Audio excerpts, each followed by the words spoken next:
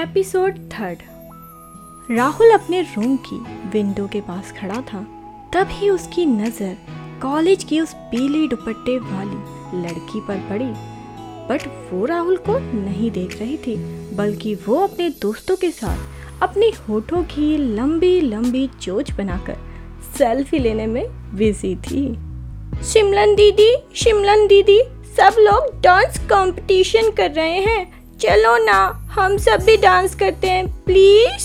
एक 5-6 साल की लड़की उस कॉलेज की पीले दुपट्टे वाली लड़की के पास आकर बोली, वाओ सच में बच्चे, तो फिर हम लोग भी चलते हैं। कॉलेज की पीले दुपट्टे वाली लड़की बहुत ज्यादा खुश होकर बोली, सिमरन दीदी। ओहो, तो पीले दुपट्टे वाली लड़की का नाम सिमरन है।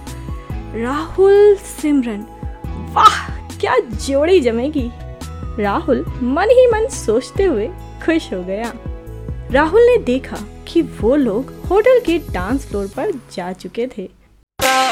दिल चोरी सादा हो गया, की करिए, दिल चोरी सादा हो गया, की करिए। डांस फ्लोर पर हनी सिंह का ये गाना फुल बेस में बज रहा था। राहुल की नजर अचानक डांस करती हुई लड़कियों के ग्रुप पर जा टिकी।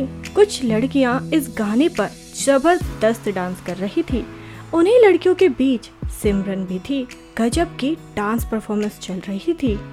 वो खूबसूरत तो थी ही, खूबसूरत क्या, बेहद खूबसूरत, और वो डांस भी गजब का करती थी। राहुल की नजर उसके चेहरे से बिल्कुल एक सेकंड के लिए भी हट नहीं रही थी। तभी एक साथ सारे लोगों की तालियों की आवाज सुनाई पड़ी, जिसके कारण राहुल का ध्यान लड़कियों से भंग हुआ। गाना खत्म हो चुका था। सभी लोग इस डांस परफॉर्मेंस के लिए तालियां बजा रहे थे। अब लड़के वालों के डांस करने की बारी जो थी। राहुल के कुछ दोस्त डांस करने के लिए डांस फ्लोर पर जा रहे थे और सभी लोग राहुल को डांस करने के लिए साथ में बुला रहे थे, मगर राहुल मना करे जा रहा था। छोटे, तुम्हारे अंदर पावर नहीं है क्या? ऐसा तो नहीं है तुम मेरा डांस देखकर डर गए हो? तभी सिमरन ने राहुल के कानों के पास जाकर बोला। राहुल ने पलट कर देखा। वो अपनी आंखों से इशारा कर राहुल को डांस टीम में जाने को बोल रही थी। साथ ही वो अपने अंगूठे से लूजर का इशारा भी कर रही थी और अपनी जीभ निकालकर राहुल को चिढ़ा भी रही थी।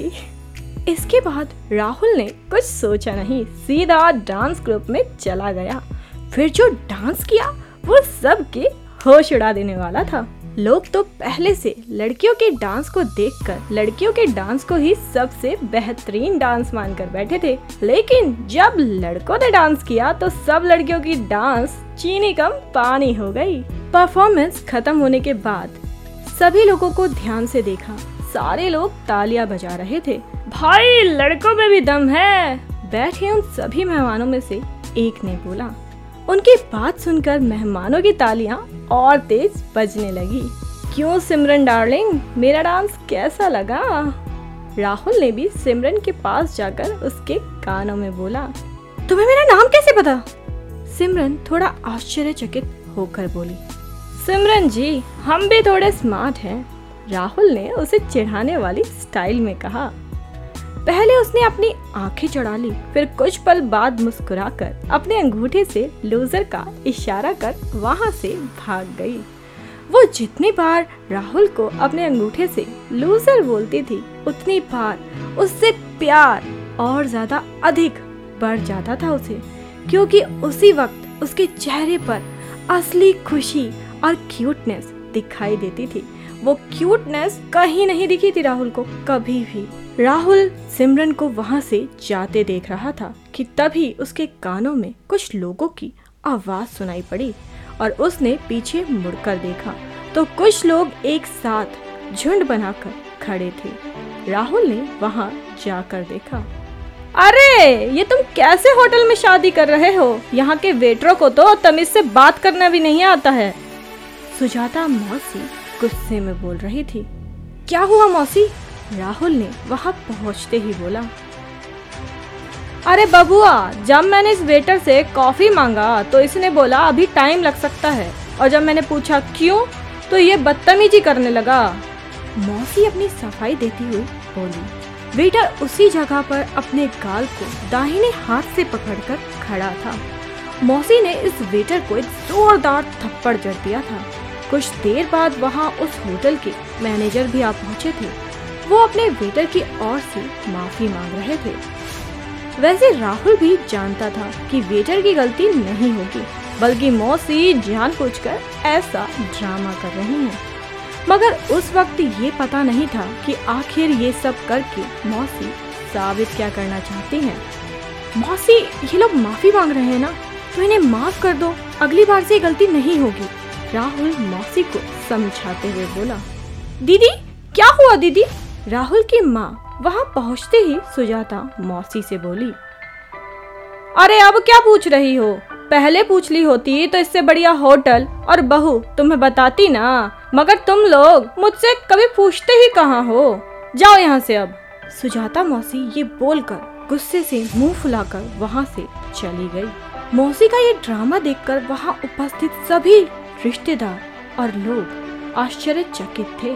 वैसे हर शादियों में ऐसा ड्रामा तो होता ही है, कोई ना कोई गुस्से वाला कहीं ना कहीं, चाहे लड़कियों वालों की तरफ से या लड़के वालों की तरफ से होता ही है। तो ऐसा ही कुछ राहुल के भैया की शादी में भी हो रहा था। कुछ समय बाद राहुल अपने दोस्तों के साथ जयमाला वाले स्टेज के पास बैठा था। तभी उसी वक्त वहाँ पर वही 6-7 साल वाली लड़की राहुल के पास दौड़ते हुए आई। आप में से छोटे भैया कौन हैं? आते ही बोली। मैं हूँ बच्चे, क्या बात है बोलो? राहुल ने जवाब दिया। ये लो, ये ना आपके लिए है, सिमरन दीदी ने भेजा है, ठीक है? उस बच्ची ने कागज का एक छोटा सा टुकड़ा देते हुए बोला। राहुल कागज के उस छोटे से टुकड़े को लेते समय इधर उधर देख रहा था। वहाँ दोस्तों के अलावा कोई और नहीं था। सभी दोस्त उस छोटी सी बच्ची को ध्यान से देख रहे थे, जानना चाहते थे कि आखिर ये लड़की कौन है, ये क्या है और इस कागज में ऐसा है क्या? ये क्या है बच्चे? राहुल ने उस कागज के टुकड़े को लेते हुए उस बच्चे से पूछा। अरे, आपके अंदर कॉमन सेंस नहीं है क्या? आप खुद देख लो, मुझसे क्यों पूछ रहे हो? ये बोलकर वो लड़की वहां से चली गई। उस कागज के टुकड़े को खोल रहा था राहुल। उसके सभी दोस्तों का ध्यान उसी कागज के टुकड़े पर टिका था। उस टुकड़े को खोलते समय उसकी धड़कन जोरों से धक धक धक धक कर रही थी। उस वक्त उसे लग रहा था कि किसी लड़की ने उसके लिए लव लेटर लिखकर भेजा है। वो एक पल भगवान को याद कर रहा था और दूसरे पल कागज के टुकड़े को खोल रहा था। वो कागज फाइनली खुल गया। दम है तो दूल्हे के जूते बचा लेना, वरना छोटे, समझ गए ना?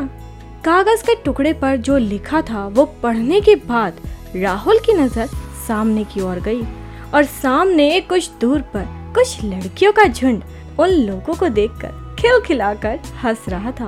उन लड़कियों में एक सिमरन भी थी। तो सिमरन ने तो ओपन चैलेंज कर दिया है राहुल को कि बचा सको तो जूते बचा लो। अब आगे देखते हैं कि राहुल अपने भैया के जूतों को बचा पाता है या नहीं, या जीजा की सालियां इसमें जीत जाती हैं और वो जूते चुरा लेती है। तो देखते हैं आगे आने वाले एपिसोड में क्या होता है। इसी के साथ हमारा ये एपिसोड खत्म होता है। थैंक यू सो मच दोस्तों।